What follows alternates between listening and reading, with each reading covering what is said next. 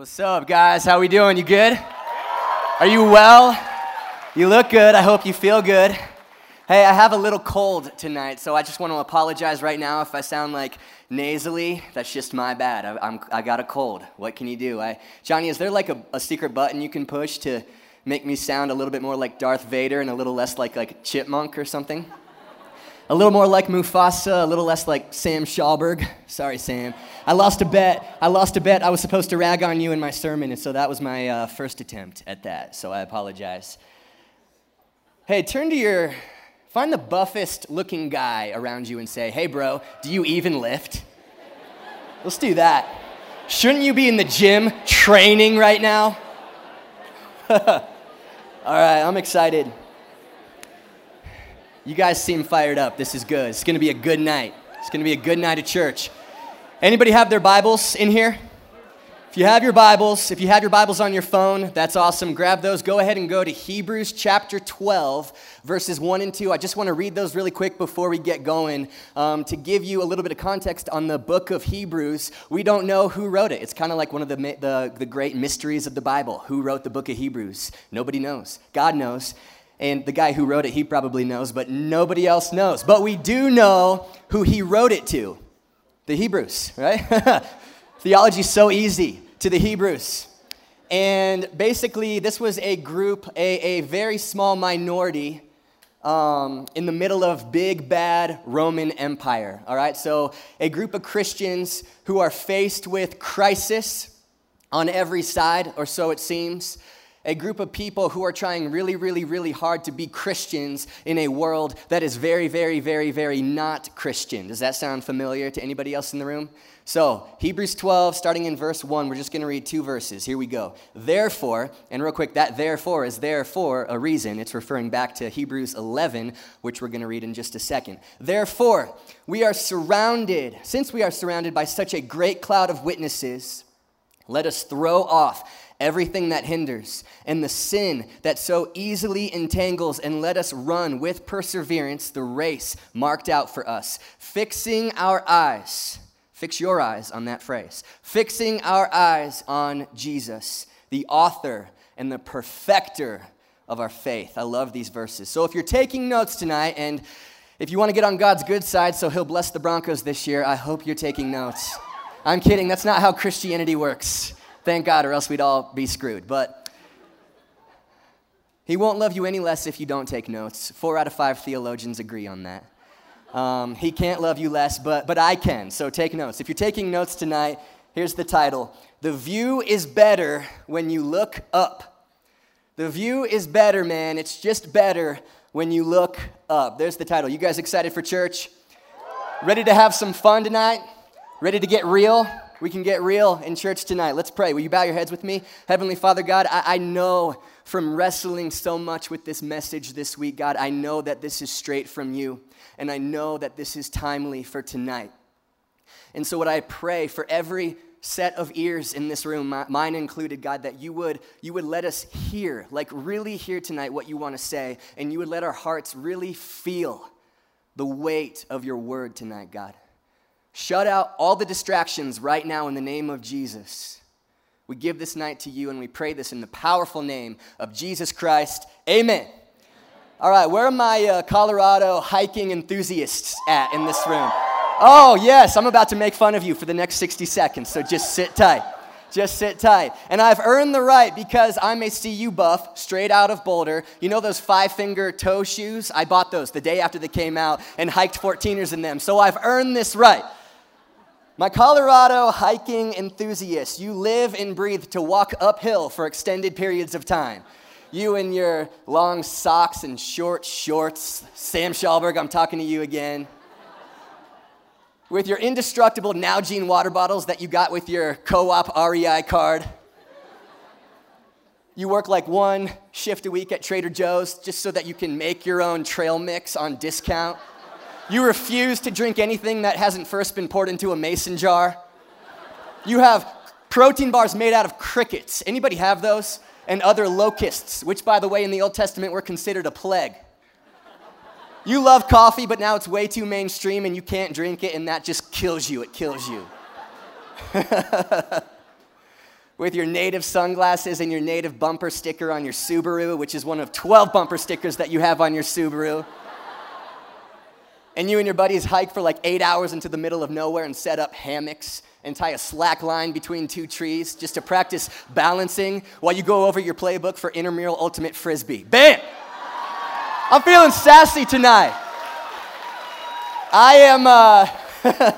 That's 5 years of pent-up material from Boulder. This is healthy for me, just to get out. So thank you for listening. Thank you for being a good sport, you guys. I appreciate that. But I'm not a big hiker. Maybe you figured that out just now. I wish I was, but no, I don't wish I was. That was a lie. Back in college, I used to muster the effort to fake enthusiasm because for some reason I thought it was more righteous to get up early on a Saturday morning and walk around exhausted in the forest than it was to sleep in. And now I know better. I feel like God was like, dude, it's Saturday. Go back to bed. Sleep in. What are you doing? I'm not even awake yet. You should not be awake yet. But here's an observation about hiking that I think we can all agree on. When you hike, the majority of the time, you look down, right? You look down at the trail, at the dirt, at the rocks, so that you don't trip on a rock and fall and die. Like that Mean Girls quote, don't have sex, because if you have sex, you will get pregnant and die. Stay tuned for our relationship series after the retreat. Kidding. When hiking, look down, don't look up, or you will trip on a rock and fall off a cliff, and you will die. And if you don't die, the wolves will get you. If they don't get you, the bears will, or the dragons. I don't know what's out there. There's crazy stuff out there. You look down more than you look up, unless you're like REI Gold member and you're a professional. You can walk up and down a mountain while taking in the views, but you look down way more than you look up. But the point of hiking, the reason you do it is to look up. The reason that you do it is so that you can understand and realize that you're in the middle of the beauty of creation, so that you can take in the views. Looking down is no fun. Sometimes it's necessary, but looking up is what it's all about. The view is better when you look up. See what I did there? I tied hiking into the title. The view is better when you look up. And the author of Hebrews is saying the exact same thing to us. I want you to see this. He's writing to a group of distracted and discouraged Christ followers, reminding them of where they should be looking, saying, hey, you're running your race right now. There's a lot of things distracting you. Fix your eyes on Jesus. There's a lot of things scaring you. Fix your eyes on Jesus. Oh, you're a Christ follower in 50 AD? Fix your eyes on Jesus. Oh, you're a Christ follower in 2016 and things are a little scary right now? The view is better when you look up. Fix your eyes on Jesus Christ, who, like we've been saying this whole series, is on his throne right now. And a year from now, no matter what happens, he's still going to be sitting on his throne, sovereign over everything, in control, not surprised by anything the world throws at him, not surprised by anything you do. And a year from now, he's still going to be so glad and so happy that he gave his life to save you, to adopt you, and to seal you in it by putting his Holy Spirit inside of you. That's the Jesus Christ that is on his throne. The view is better when you look up. Maybe you know these things, maybe you don't. Either way, here's a reminder that life is better when you remember that faith makes more sense when you look up, not fixed on the rocks, not fixed on if you're going to trip, not fixed on the trail, but fixed on the view. The view is better when you look up, fixed on your Savior, the author and the perfecter of our faith. And that's what Hebrews 12, it's about so many things, but that was the one thing I just felt was so timely to zero in on tonight. Fix your eyes on Jesus Christ, the author and the perfecter of our faith. That's Hebrews 12, like we just read. It begins with a therefore, which means it's referencing back to Hebrews chapter 11, the previous chapter. And Hebrews 11 is a very, very famous chapter in the Bible for good reason. It's epic. We're going to read it tonight, but you should go read it again on your own time because it's all about faith. It says faith is living with confidence that God is going to do what he promised to do. That's what faith is. And faith and living by faith is living like you have confidence that a specific event took place. Namely, Jesus going to the cross and dying, being put into a grave, but 3 days later standing up and walking out of that tomb. That's the event that we put our confidence in. That's what we're sure of. Somehow, even though none of us witnessed it, we have faith that it happened. And what's comforting is that Hebrews 11, it takes us kind of a walk through history and shows us that there's pockets of people all throughout history, just like this pocket of people in here, who went before us. And through that faith, they did incredible things to change the world. They lived by faith in an event that they never saw, and they never got to see it. They died before they saw Jesus come. But they changed the world in doing so. And I want to read this to you. What I want to do, I'm going to read most of Hebrews 11 out of the Message version. And I thought it'd be kind of just different and cool and maybe powerful if you guys just kind of close your eyes and not just listen to this, but kind of try to picture it. Really try to hear this and feel what the author of Hebrews is saying. So here's Hebrews 11. Go ahead and close your eyes. Don't fall asleep. This is going to be good stuff. You don't want to miss it. Starting in verse 1. Here we go.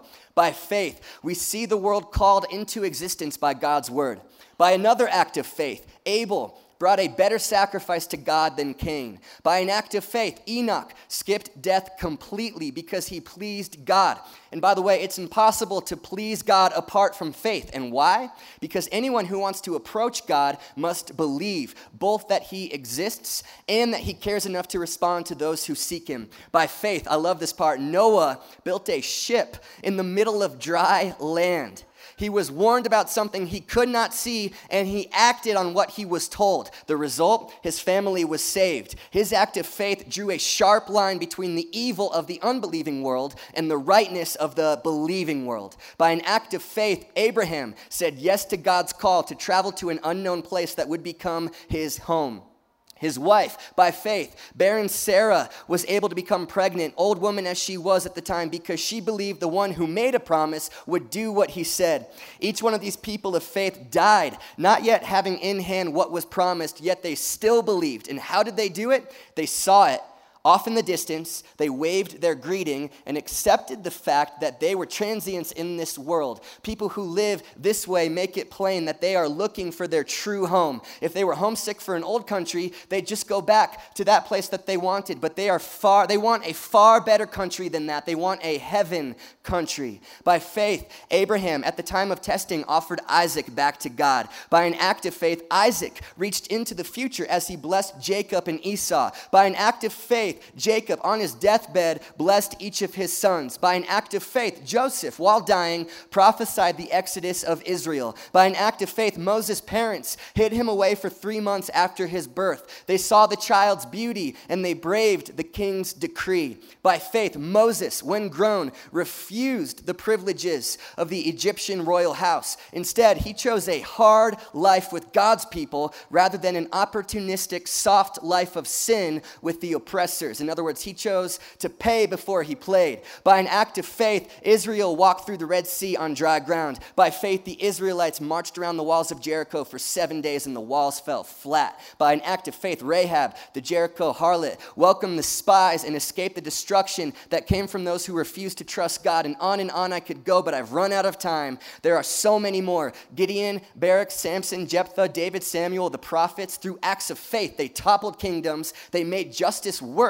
They took the promises for themselves. They were protected from lions, from fires, from sword thrusts. They turned disadvantage into advantage. They won battles. They routed alien armies. Women received their loved ones back from the dead. And then there were those who, under torture, refused to give in and go free, preferring something better, a resurrection. Others braved abuse and whips, and yes, even chains and dungeons. We have stories of those who were stoned, stories of those who were sawed into two, murdered in cold blood, stories of vagrants wandering the earth in animal skins, homeless, friendless, powerless. The world did not deserve them. I love that. Making their way as best as they could on the cruel edges of the world. And not one of these people, even though their lives of faith were exemplary, got their hands on what was promised. God had a better plan for us, that their faith and our faith would come together to make one completed whole. Their lives of faith not complete apart from ours. You can open your eyes.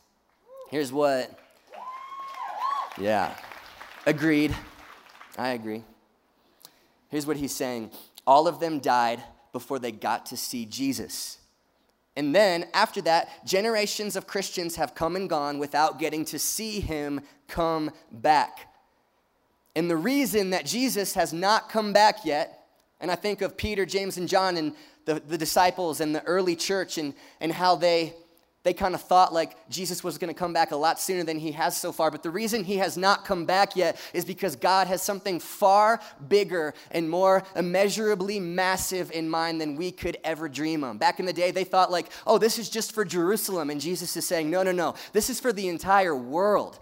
They thought, oh, this is for Judea and Samaria, and he was thinking, no, this is for the ends of the earth. They were thinking local and domestic. He had some international plans in mind to take this gospel international all around the world. They thought, surely this is like just for our group, Jesus, like the Jews, and he said, no. Jews, Gentiles, kings, servants, the rich, the poor, the famous, the faceless, men, women, children, representatives from every skin color, every language, from every generation and every nation. That is God's plan. That's what he has in mind, and it's happening right now. It's happening. This great cloud of witnesses has brought Jesus to Denver, which was no easy feat, and it's the only reason that we're sitting in here right now talking about Jesus. And by the way, the only reason that you really know much about the Roman Empire, other than what you learned in 6th grade history class or watching Gladiator, the reason you really know anything about Caesar or Pontius Pilate, the reason you heard of him is because those things, those people are mere footnotes in the story of a poor Jewish carpenter who was born into a poor family in the middle of that empire 2,000 years ago. That's the only reason you've heard the name Pontius Pilate or any of the other quote-unquote bad guys from the Gospels. We have this great cloud of witnesses who went before us, living like they knew that event actually happened. And whether they saw it or not, they ran their race. They fixed their eyes on Jesus and they ran their race, and now by faith we put our trust in what we cannot see. We fix our eyes on him because the baton has been handed to us. Therefore, since we are surrounded by that great cloud of witnesses, and by the way, that great cloud of witnesses is even bigger than what we just read in Hebrews chapter 11, because that was Old Testament figures. Now add in New Testament guys. And the generations that came after them up until 2016. I think of Stephen back in Acts chapter 7. I think it was the very first martyr for the Christian faith. And he was stoned to death because he would not deny Jesus. And even while they were throwing rocks at him, somehow his view, he was lifting his head up, staring at Jesus the entire time. Paul got beheaded. Peter got crucified upside down. John got boiled alive in oil and I think survived that. James, Jesus' brother, got thrown off the Temple Mount because he wouldn't deny that his brother was God. But he still survived that, and he still wouldn't deny Jesus again, so they stoned him and killed him. Jesus Christ was carried through generations off of the bravery and the blood of men and women all the way to us. And I think about even missionaries like in the 15th or 16th centuries. Missionaries who faced death and even being burned at a stake so that they could translate the Bible into European languages so that you could have it in your cell phone or sitting on your lap or sitting on your coffee table at home. This great cloud of witnesses that has gone before us with such bravery, running their race, throwing off anything that was going to hinder them and fixing their eyes on something that they could only put their faith in. Therefore, since we are surrounded by such a great cloud of witnesses, what does the Bible say? Let us run and hide and complain and keep quiet at work and never share our faith and fit in with everybody else and pray only when we need something and read the Bible only when it's on the big screen at church and rip into churches for not being perfect and build bomb shelters and buy ammunition and never leave our homes and blame the president, blame the future president, blame the Democrats, those liberals, blame the Republicans, it's the conservatives' fault, blame the system, blame our parents, sue people, hoard our resources, build bigger and bigger barns and hope and pray that Jesus comes back before November of 2016, because what if we have a leader that doesn't sympathize with our calling? Like, what's God going to do? He's going to be so confused if that happens, isn't he? Or does he know? Is he already in November of 2016? This verse is actually not in the Bible, don't worry. And I'm on that list. And thank you, Andy Stanley, for that example that I'm sorry I kind of tweaked it. But there is a cloud of witnesses. And they were a part of a version of Christianity, as Jess said last week, that was tough as nails. That was a part of something so much bigger than themselves, which leads to all kinds of questions, I think. And here's one question right here. Like, if that cloud of witnesses could hear your prayers, how would your prayer life change, do you think? I'll make it even more real. And this has been wrecking me all day. If families in Syria right now could hear the prayers that I pray, would they be different? Would they change? Now, I pray for me. I pray for the people around me. I pray for you guys. I pray for YA. But would my prayers maybe grow a little bit more to kind of fit what God is up to in the world? Like I was like, if a young Syrian guy my age right now is over on the other side of the world and he can't read his Bible, he can't sing, he can't proclaim the name Jesus out loud because he's horrified for his life, what if he could somehow hear my prayers that I pray every night before I go to bed? Man, I want that kind of conviction. What if this great cloud of witnesses could hear our prayers? Because they're cheering us on right now. They see what we do. Therefore, since we are surrounded by such a great cloud of witnesses, let us throw off everything that hinders and the sin that so easily entangles, and let us run with perseverance the race marked out for us, and let us fix our eyes on this man right here, this Savior of the world, this event, which, by the way, actually happened. If that event didn't actually happen, there's no way billions of people know what that is today. If that didn't actually happen, there's no way that he is more famous and powerful than the most powerful empire in the world once was. This event, and I know this is challenging to look at, but man, you might not be where you want to be, but thanks to this event, you're not where you should be. You're doing better than you think you are tonight because of this right here. And so, what keeps your eyes from this event, from fixing your eyes on your Savior, on Jesus Christ? Is it fear? Because I know times feel dark right now.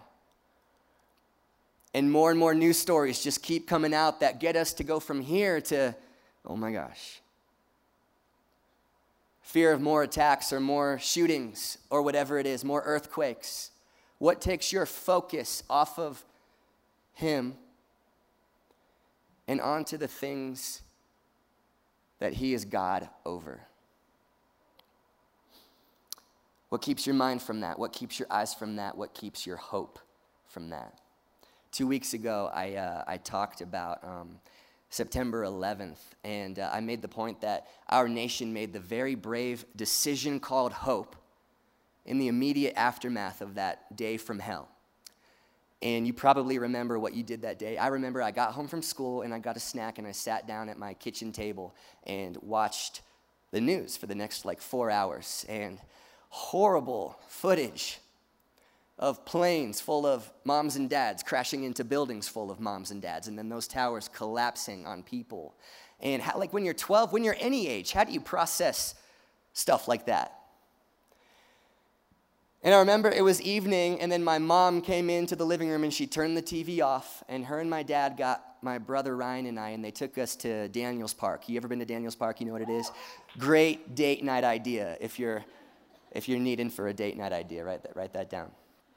But at Daniels Park, it's just like this scenic overlook, and my parents brought us there, and I remember my mom sat us down on this picnic table outside up on these cliffs facing west, and she said, you guys, something really bad happened today.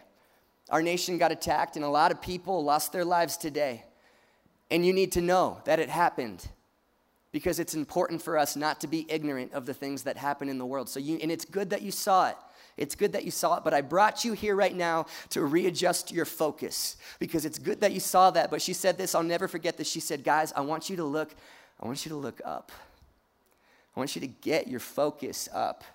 Get your eyes up, face them west towards that sunset, and remind yourself, who's the boss of this world? Who's in control of this world? Who tells that sun to set every single night? Whose kingdom cannot be shaken? And by the way, whose kingdom are you inheriting one day that cannot be shaken? Get your eyes up. The view is better when you look up. And I know it's important for us to be aware and not play dumb and not be ignorant of the things that happen in this world. But she said, man, get your eyes up. Remember who's in control. Fix your eyes on Jesus, the author and the perfecter of your faith. My mom tells me that all the time, even still to this day, because I deal with a lot of anxiety. And I'll get text messages from her all the time that just says, look up. Look up, look up, whether that's physically or metaphorically, whether it's, hey, turn off the news and go outside and look up at the stars and remember that the God who hangs those constellations across the galaxy is not panicked by anything right now. He's in your tomorrow, and he's not worried about your tomorrow. Turn off the notifications from your phone and get outside and look at the sunset. Looking at your Bible is looking up. Going for a run with worship music in your headphones is looking up. Turn off the news updates. Turn off the notifications for a second and remind yourself that because of the resurrection, problems become opportunities. If you want to write something down, write that down. That problems become opportunities in light of the resurrection. We decided to do this series, A State of Hope. For a lot of reasons, I think we were feeling a lot of urgency, not just to remind everybody in this room, but to prepare, if that makes sense. And I'm not ignorant enough to be the guy that says, like, things have never been this bad. It's worse than ever, because historically that's just not true. It's been worse than this and darker than this plenty of other times throughout history, and it's gotten brighter following that. But nonetheless, we feel just an urgency to prepare you that as things continue to get darker and the world continues to head in the direction away from God, faster and faster and faster, and there's more attacks and there's more shootings and more news stories come out every single week, to get your eyes up. Look up. See those things. Face the facts that it's there. In fact, faith gives us a platform to safely face the facts and not be ignorant of what's happening. Face the facts, then fix your eyes on Jesus. Readjust your focus from the things in front of you, from the bad news, and fix your eyes on the one who is sovereign over even the bad news. And as more earthquakes come, like they did a couple nights ago, as groanings get louder, like it says in Matthew chapter 24. As things get darker, the view is better when you look up. The view is always better when you look up. Readjust your focus, because the resurrection happened. Like those who went before you, fix your eyes on Jesus. Keep your eyes up, and keep your eyes up here right now. Focus in on those 3 crosses, because it's going to get dark in the room really quick. Can you dim the lights? I want you to notice something. Keep your eyes up here, that as it gets darker, this gets brighter, right? The darker the room gets, the brighter the flashlight gets. As it gets darker, the light of the world, who is Jesus Christ, shines all the more brighter. So keep your eyes up. It's going to get darker. Keep your eyes up, focused on the cross, and remind yourself that you're his avenue. He's the light of the world, and you're his avenue. His light's access points for a dark world. Hope's access points to infiltrate the rest of the world. Keep your eyes up. You can go ahead and change to the footage real quick. I saw this on YouTube last night, and I was reminded, I felt like this was a picture of a very dark world, and then Christians as lights in a dark world, as his avenues. He's the light, and he shines through us. We're his vessels for that light. Seeing all over the world that it's dark, but there are pockets of people individually shining bright, and it's amazing what can happen when we do that collectively as a group of Christ followers. To keep your eyes up, because as you fix your eyes on him, that's when you become a vessel for that light. And you just watch as we collectively fix our eyes on Jesus Christ, that things will begin. We can bring brightness back to the world. You can go ahead and bring the lights back up. We bring brightness back to the world. Fix your eyes on Jesus. Keep your eyes up. Is it possible to live with a God kind of perspective? I was thinking about this. Like, my perspective is like laughable next to God's perspective. Here's how I want to explain that. Imagine you've never read Harry Potter. Unlikely. You've never read it. And then one day, You want to. And so you go and you randomly pick one of the books from the series, and then you open it to a random page, and you read 3 random words in the middle of a random sentence. Then you close that book, then you go visit J.K. Rowling at Starbucks, and over a cup of coffee, you explain to her what the series is about. She's the writer. From beginning to the end, I know 3 words. I was thinking, man, that's me sitting next to God. The Alpha and the Omega, he's the author of life. He knows the end from the beginning. I know 1988 to 2016. And even I know my life and a few current events from 88 to 2016.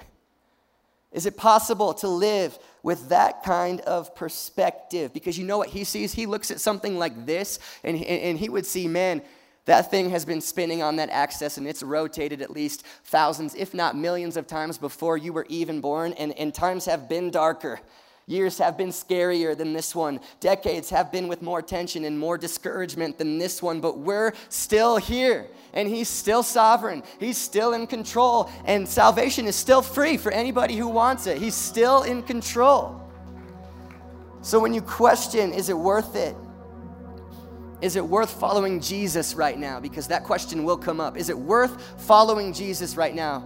Is it worth standing out as a light at the restaurant that I work at when it would be so much more easier just to fit in? Look up. Let a great cloud of witnesses remind you that, heck yeah, it's worth it. It's worth it. When you question if you're making a difference, is this working? When every friend that you talk to about Jesus just doesn't care and your parents think that you're weird, is it even working? I promise you, look ahead believing he's able, because one day you're going to look back and see that he's been faithful. You can control only what you can control, and then you fix your eyes on Jesus and trust that he is good and that he is going to take care of the rest. Show me a generation that's willing to look up. Show me a generation that owns the responsibility of looking up and fixing its eyes on Jesus. Show me a generation that is not afraid to find comfort in the midst of being uncomfortable, because we won't take our gaze off of him. And I'll show you a generation that is going to shake history. The rest of the world is full of fear. My eyes are fixed on him. I don't have to be. The rest of the world is critiqueful and just so mad about things all the time. My eyes are fixed on him. I don't have to be. The rest of the world has their eyes so focused and so consumed on the temporary things that are in front of them that one day are going to cease to exist.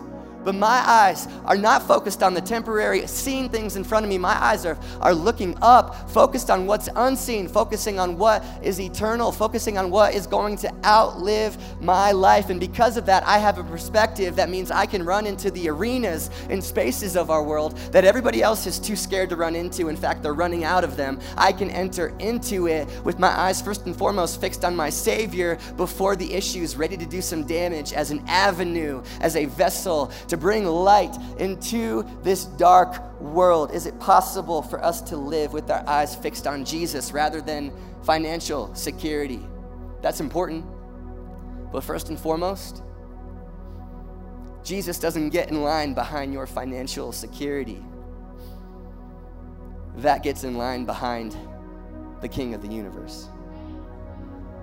Is it possible for us to live with our eyes fixed on him rather than our comfort or our safety? To understand that we are hope's access points to the world and say, I'm going to do whatever it takes to get it to the world. I don't care what I have to lay down. I don't care what I have to shake off, these hindrances I have to put aside. I'm getting hope. I'm getting light. I'm getting love to the rest of the world. And our nation doesn't have a decision to make right now. The body of Christ has a decision to make right now. Your decision, are you going to play a part in the most epic story that's ever been told, his story? Or is he just going to play a small part in your individual story? That outside of Jesus is not going to echo into eternity, to quote Maximus. Are you willing to fix your eyes on him and step out of the boat into the unknown? Would you guys stand to your feet right now? Are you willing to fix your eyes on him and step out of the boat into the unknown? God, take me deeper where my trust is without borders. Let me walk upon the waters. But not really, though. It's just a pretty song. I kind of just like to sing it. Are you willing to fix your eyes on him and step out of the boat and lean into the unknown. Because let's face it, if you're like me, your default setting when you wake up tomorrow morning is not going to be urgency. It's not going to be action. It's not going to be asking yourself, hey, what can I do for them? Your default setting, my default setting tomorrow morning when I wake up is going to be complacency. It's going to be my comfort because I love to be cozy. It's going to be passivity, and it's going to be, what about me? What can I get from me? Until I look up. Take my eyes off of the rocks that I'm afraid I'm going to trip on, that I'm obsessing over. And I look up, and the view changes. The view gets much better. And I fix my eyes on the one who started this whole thing his way. And one day soon, he's coming back to finish the whole thing his way. I'm fixing my eyes on him, on that God. And I'm talking myself into action. I'm talking myself into urgency. I'm talking myself into loving my neighbor as myself. And one thing we've really been praying that you guys feel with this series is just an ownership that Jesus is not going to show up at your bed every single morning to talk you into it. Part of being a maturing Christian is feeling that ownership, like, no, I feel passive. That's my default setting. I'm complacent. That's my default setting, but I'm talking myself into it. Just like David, over and over again in the Psalms, talked himself into it. I'm talking myself into it, man. I'm firing myself up. You spoke these promises over me once upon a time. And by the way, I don't mind if you ever do that again.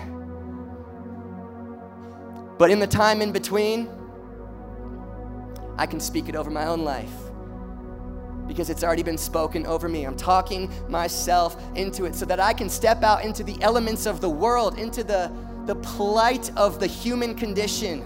And it is a plight. To step into that, to do some damage, to push back some darkness, to push back some evil. To join with all of you and say, hey, what's up, world? We've got a story to tell you, and it's a true story, and it will change your life. It is a story of hope. It is a story of love. It is a story that is for you. It's a story that you see when you take your eyes off of the things in front of you and you fix your eyes on something bigger than you. You'll be amazed at how much it just clicks.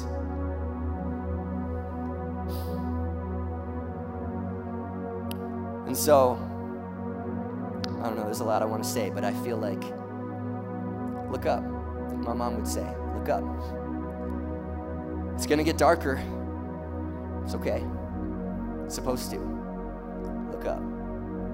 More stuff's coming. More headlines are coming. I promise you that.